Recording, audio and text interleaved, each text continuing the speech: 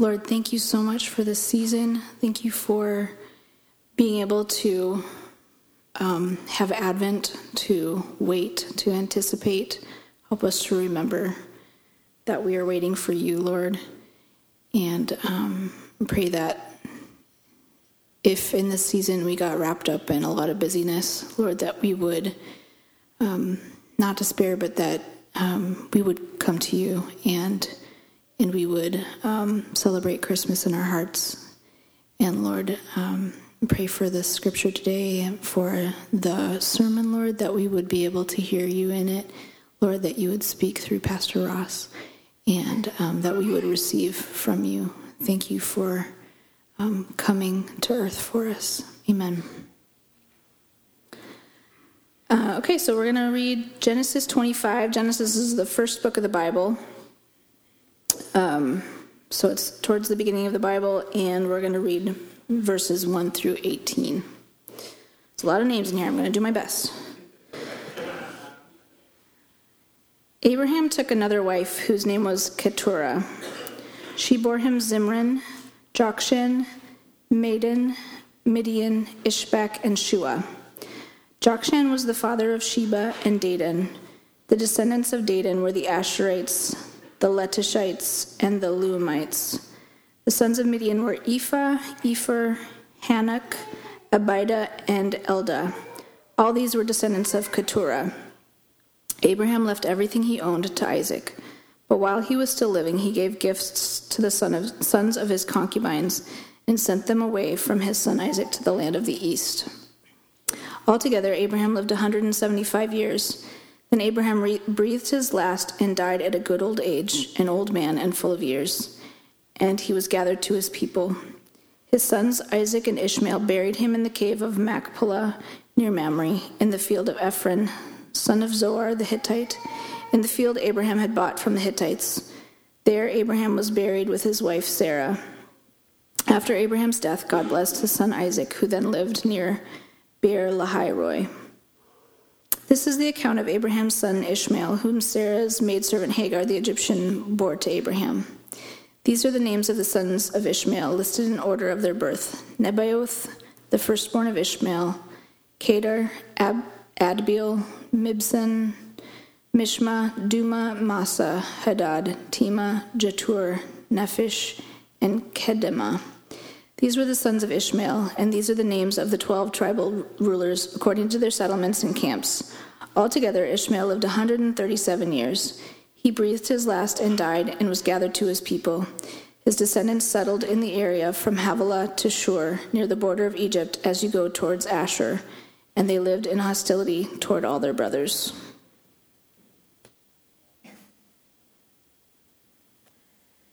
Hello, church. We made it to the end of Abraham's story. This is the last sermon in this series on Abraham's life. As we reach this point in his life, predictably, it ends on a bittersweet note in his death. Abraham dies after living an amazing life, a miraculous life, in the presence and power of God, and yet at the end of it all, he ends up in the grave and in the tomb. It's a bittersweet note where he is buried and his family gathers around him.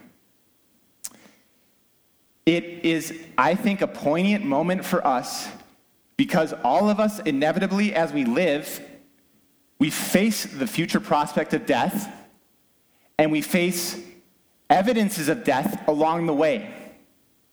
Right? The world is not coming together as much as it's falling apart. Bodies, relationships, emotions, whatever. Abraham's death is a very powerful reminder of everything that we have to endure and face and go through. Now, as we walk along this journey and story of his life, at the moments where he has the most hope, he has the most purity and power. And the moments where he has the most despair is when his life falls apart. And as we face the different evidences of death in our lives, we also are in a battle again between hope and despair. And where we end up is oftentimes going to govern and determine how we live through this life. So every one of us all around right now are facing different things that want to lead us towards despair, and despair blinds us to God's goodness, it blinds us to his promises, it blinds us to how he can help us, and it leaves us cut off from him. So one question I want to ask this morning as we look at the end of Abraham's life is, how do we battle against our despair? How do we put it to death so that we can live the miraculous kind of life Abraham lived at his best moments, and not live the kind of failures, not repeat the same kind of failures that he lived at his worst moments? I think one of the things that shocked and surprised me most as I went through this text, as I studied it for this week, was that even as Abraham is being buried, the imagery and the themes and the text are actually all things that are pointing forward towards good things in the future. Abraham's life ends on a note and on a moment of life and hope for the future. And so now let's jump into our text and see where we see this. Now, as we look at the first section that Allie did a great job of reading, there's a lot of names. And we often find these names like the most boring thing in the Bible ever, don't we? Like, it's the part where we're really struggling to stay awake when we're reading early in the morning when it's going through the names. And yet, the names are there for a reason. God's making a point. The authors are making a point. These lists of names are called genealogies. Everyone say genealogy. Now, there's two types of genealogies in the story. There's genealogies of God's people, and there's genealogies of the nations. Genealogies of God's people move quickly from father to son, father to son, father to son, without pausing to fill out the generations. And those are the most common type of genealogy in the text, and what they're doing is they're highlighting that God's story is moving forward towards Jesus. God promised that Jesus would come, he would be the offspring of the woman. All the Bible is a story that's moving forward towards Jesus. It's a genealogy of God's people. That's not what we have here. We start off with something else. It's a genealogy that moves slower. Did anyone notice how slowly it moved? Right? There's name, and then brothers and all sorts of people within each generation. It's a genealogy of the nations. It slows down and it meditates on the nations. And I think that's the point. Right? So I had a seminary professor, he pointed this out to me several years ago, which is that these nations, they seem unimportant to God's plan. They would be people that we would forget, and so we would tend to skip over them. They are not people that God forgets. So the reason that God inspires Moses to write this way is because these nations, these people at this point in the story are not people that God has forgotten. They're people that he remembers, and they're people that he writes about and he cares about. When God first called Abraham and calls him to bless the nations, he's not just giving Abraham in his line blessing for their own sake. He's giving him blessing for the sake of all the different people who are far away from him. The people who we would tend to forget, the people that the world forgets, are the people that God remembers. Which is really good news for us as we gather here this morning, because a lot of us are not the most remarkable people. We're not the most outstanding people. We're not the people that feel important and treasured a lot by other people. But I promise you this morning that if you're a human being, you're made in the image of God and you're valuable to him. And that's why the Bible has lists of names that seem boring to us, because people aren't boring to God. The story of Abraham starts with the nations in view, and it ends with the nations in view. And so it spends time here detailing these nations. And I know there's some of us here, you've been mistreated in your life. You've been mistreated, you've been forgotten. You've not been acted rightly towards, either by your family or by the people of God or your church in the past. And it can lead to the wrong assumption that God does not care about you, does not love you, that God is like the people who mistreated you. And it takes the Bible, it takes truth from God's word to remind us that God is never like that. He never forsakes anyone who comes to him. He never forgets any one of his children, and all who call on the name of the Lord will be saved. When you read the story of Jesus, what kind of people does he spend time with? And he specifically goes to neglected, marginalized, forgotten people and uses them to change the world. And so what I want to do as I read lists like these of Abraham's descendants is to be encouraged that God's heart is bigger than mine. And God's heart is for every kind of person in every kind of place. And a lot of these people on this list, they probably did bad things and they were hard people to love. And yet God's heart is so big that he overcomes that and loves people anyway. And that's the kind of people that he wants to shape us into, to have names of people written on our hearts as well. It's not naturally how we are. It's the kind of people that God wants to turn us into. Now we have Abraham. He takes a wife named Keturah, and then it says later in verse 5, you can take a look at verse 5, Abraham gave all that he had to Isaac, but to the sons of his concubines Abraham gave gifts, and while he was still living, he sent them away from his son Isaac eastward to the east country. So it sounds like when you first read it that this Keturah woman is a wife that Abraham took after Sarah died, which would be totally fine, wouldn't it? Because your wife dies, you can take another spouse. Yet, if we really look at the details in the text, I don't think that this is what's happening here. Because if you remember, Abraham was having a lot of trouble, having children, wasn't he?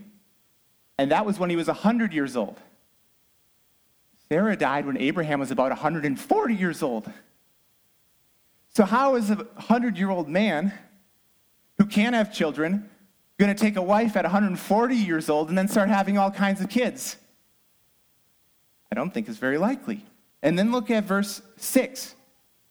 But to the sons of his concubines, you see the plural there? It says concubines, plural. A concubine is a wife you take in addition to your wife in the ancient world. It's a deviation from God's plan. It's a failure. In Abraham's life, it's a failure to trust God's promises that he's going to give him a wife through Sarah, so he takes an Egyptian wife named Hagar. I think what we have here is Moses including Keturah as another concubine that Abraham took during his wife in addition to Sarah, and another failure of his. And if you look ahead in the Bible to 1 Chronicles 132, you don't need to turn there, but just so you know, when the person who's writing that book writes Keturah's name, he calls her a concubine. And so I think another encouraging note from this text is that when we think about the life of Abraham, he lives this amazing, awe-inspiring life at different moments. Like, it's just ridiculous, the kinds of faithfulness he shows to God. And yet the story of his life is not propaganda. When Moses writes his story, he writes the real life, failures and all. And here, at the end of his story, he's reminding us that Abraham had failures like all of us. Abraham stumbled. Abraham failed to trust God's promises. Abraham gave in to despair. Abraham took concubines in addition to Sarah. And so he was a man who needed rescue just like us. Abraham is not flattered in the Bible. We get a picture of the real man with his real failures at the end of his life. And we see it right here, the origin of the nations that God works to redeem and rescue actually come through Abraham's disobedience and sin.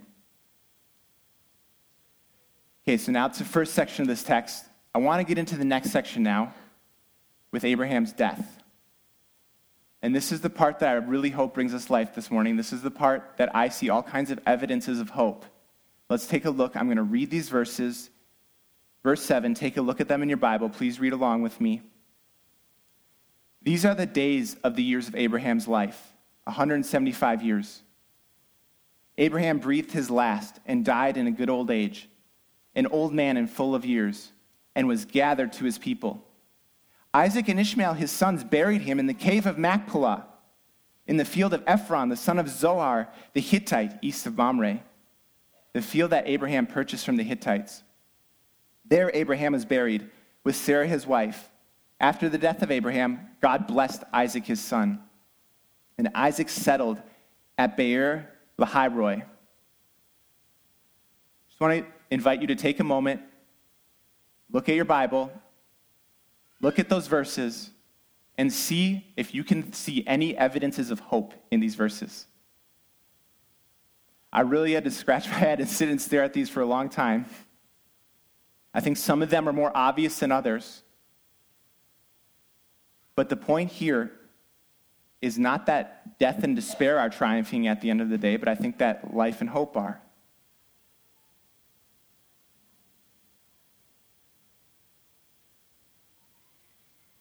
I want to point out 5 observations of hope from these few verses for us.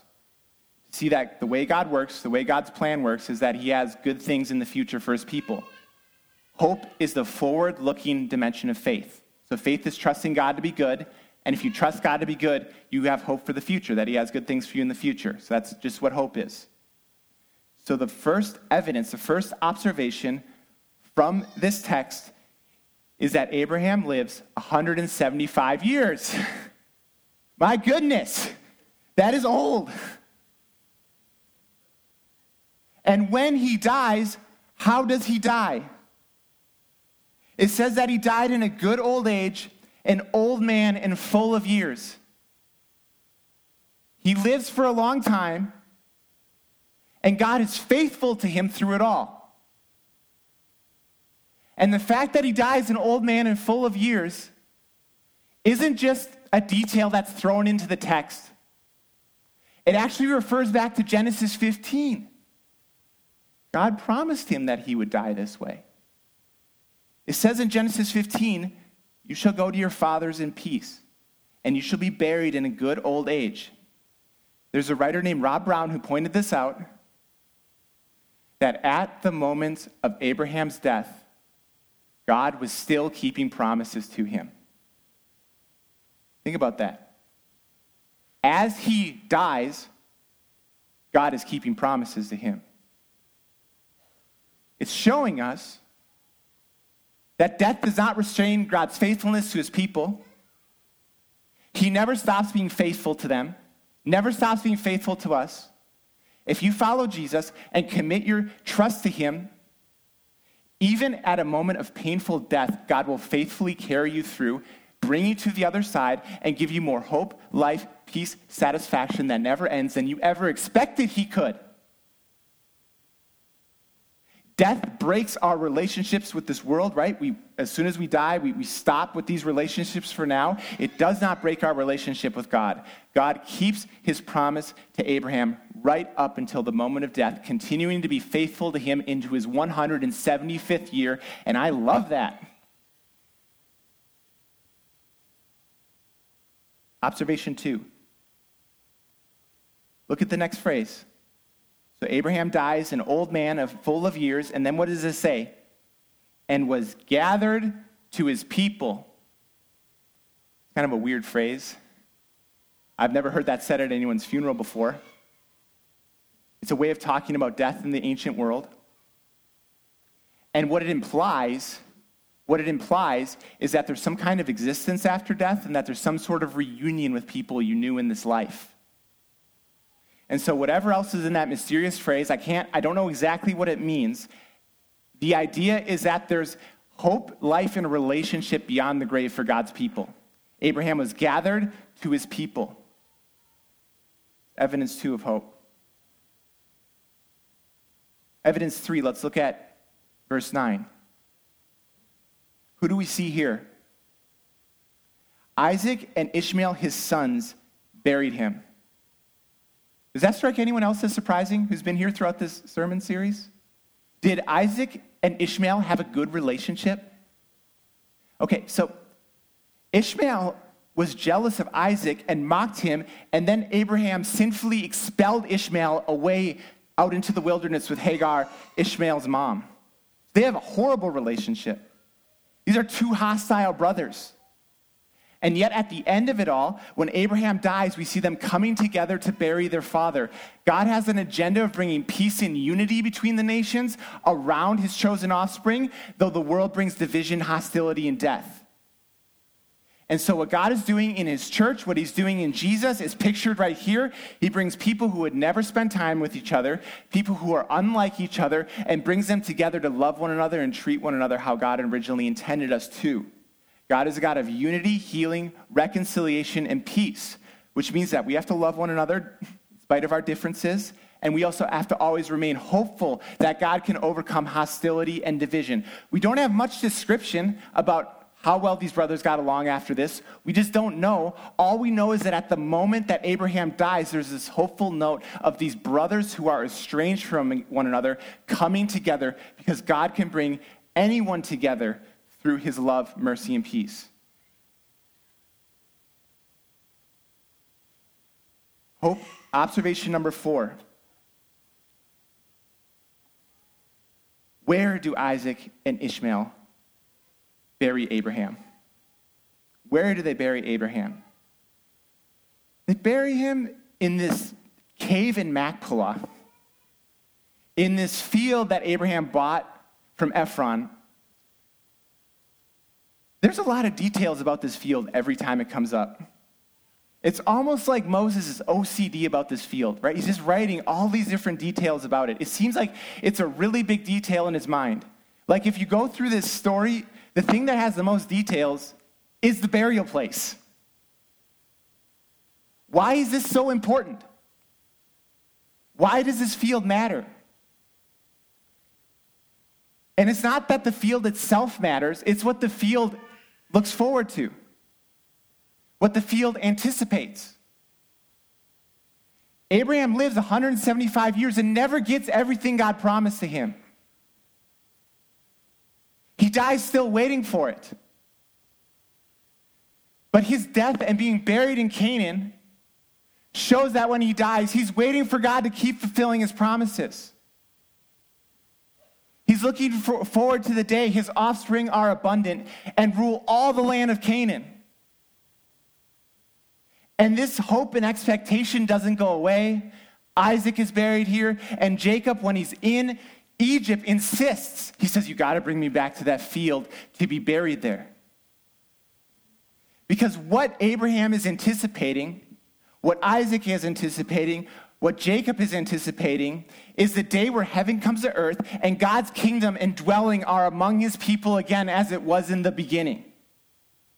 So when the Bible is talking about Israel, when the Bible is talking about a promised land and a promised people, what it's talking about is what Graham Goldsworthy calls God's people in God's place under God's rule. It's restoring what was lost in the beginning. That's basically the way these pictures are working. Abraham's looking forward to God fixing what was lost. And he's buried in hope of that. He's buried believing that he'll wake up one day and everything that sin and death took from him and took from all people will be erased and it will be no more. To be a follower of Jesus is to believe that everything sad can come untrue. To believe that this life is not the end. To believe that after this life, God has the power to make all things new. The pain in your body that feels chronic, that won't go away, is not forever. If you follow Jesus, the only thing that's forever is being with him in his new creation. The depression and the anxiety that you just can't seem to get rid of is not forever. It's only till Jesus comes back and makes all things right. God's people uniquely, we die and we're buried in hope and confidence that we'll wake up and the world will be restored and all things will be made new. Our neighbors don't have that. That's why they often spend their lives on trivial things, trying to find pleasures that satisfy right now, because they don't have hope that God's going to make everything new when Jesus comes back and makes the world right. We find Abraham living an amazing life because he expects amazing things. The key to living an amazing life is expecting amazing things.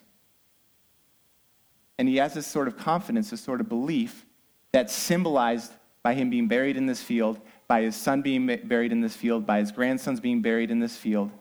Abraham believes that he's going to come back, he's going to see Jesus, he's going to live in a world that God has made right, and we're supposed to have that same kind of hope as we move forward towards our deaths.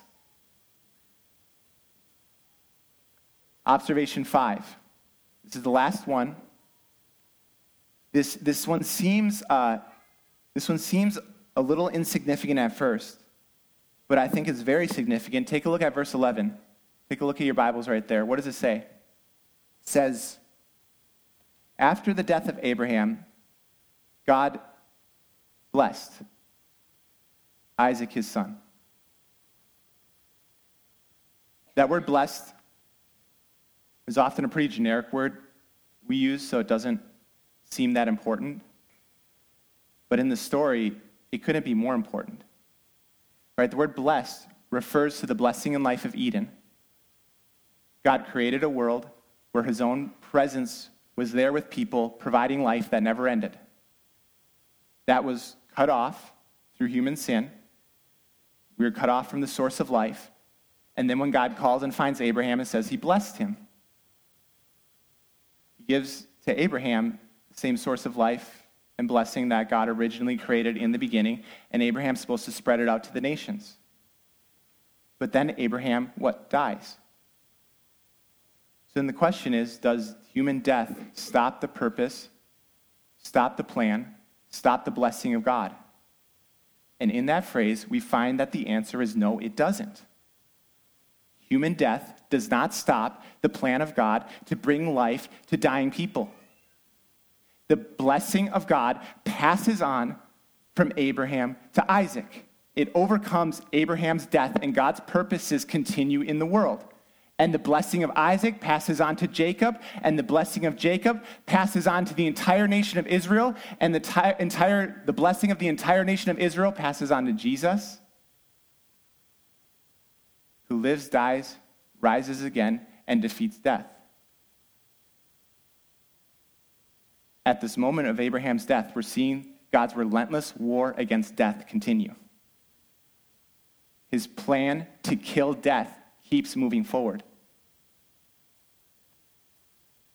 I will die, and you will die, and that should mean that I have no hope, except for my God killed death, and your God killed death, which means that your temporary life will not be the end, and there's hope beyond what you can imagine on the other side of it. As we move from 2023 into 2024, I want us to be a church that is brimming and overfilled with hopeful expectation. If God defeated death, is there anything else that can keep him from giving us life? Really, are any of the circumstances in your life worth despairing over if he killed death? They're just not. I want to remain a hopeful person. I really believe that you and me will become the greatest versions of ourselves if we believe that God has incredible things ahead of us. It's at moments where we despair that we give in to our sin. That's what happened with Abraham. That's what happened with us. When we stop believing God has a plan for us to move forward, when we stop believing that there's something on the other side of death, we indulge in sin in the present. I want to submit to you this morning that our worst moments are moments where we've given into despair. And you have to give into despair before you give into your sin.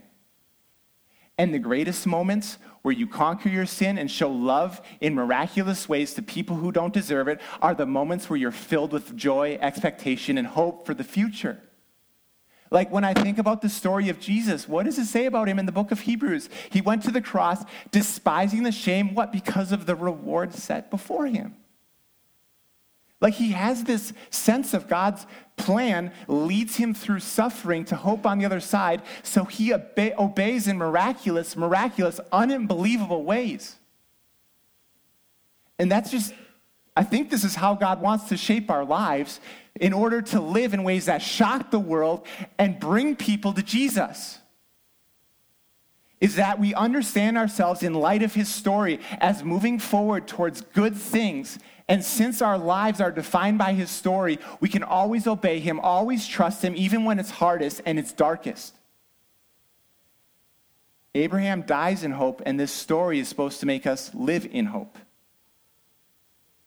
That's the effect I think it's supposed to have. That's where the Lord was impressing upon my heart, how he wants me to live, how he wants me to change. I know for myself, I tend to despair most of all and I know this sounds silly, when I lose things and double book myself and I feel like I'm losing control of my life. Like I just get this sense of rage and anger in me when I'm just mismanaging my life, and it leads to really ugly responses and ugly fruit coming out of me. I don't know if anyone else experiences this, where you just have the sense of anger in you when you feel like you're losing control. And when I vent my anger, that's me trying to say that I'm going to try to make myself feel better by venting my anger rather than trusting my God to guide me through these moments, because I know that even though I lost control, he never did. Staying hopeful would look like staying obedient and trusting in those moments. And I suspect that you have similar moments of sin, you have similar moments of temptation, or maybe totally different moments, but it's remaining focused and fixed on hope that keeps us faithful through temptation.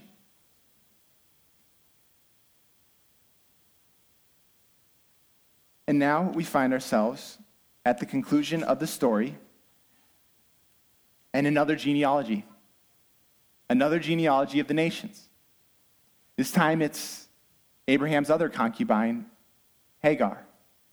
It started with Abraham's first concubine, Keturah, death of Abraham, Abraham's second concubine, Hagar, and it tells of her stories, and it tells of her son Ishmael and his descendants and his death. And I'm just struck that at the end of Abraham's life, we find ourselves in the exact same place as we were in the beginning. Blessing and the nations. Blessing and the nations. Blessing and the nations. Like, we have right at the middle of the text, God's blessing passing from Abraham to Isaac, and literally surrounding that on both sides, like in the text, are nations. That's what I think these genealogies are partially doing here. They're signaling to us that God is focused on Isaac. He's focused on his promises, not for the sake of them, but for everyone and anyone who will come to him. And so I just want to end this sermon, I just want to end this time of sharing God's word by inviting anyone who doesn't feel like they have hope because you don't yet know Jesus, and your sin is still clouding your life, still leading you to despair, still leading you to all sorts of acts that hurt you or degrade you or degrade other people, that there is hope available to you this morning in Jesus, and there's not a kind of person he turns away. Anyone who comes to him, he receives, and he will never cast you out. So please don't leave this morning without repenting and turning to him and trusting him. His heart is bigger than anyone's heart you've ever met, and he wants to welcome you to come to him. Let's pray.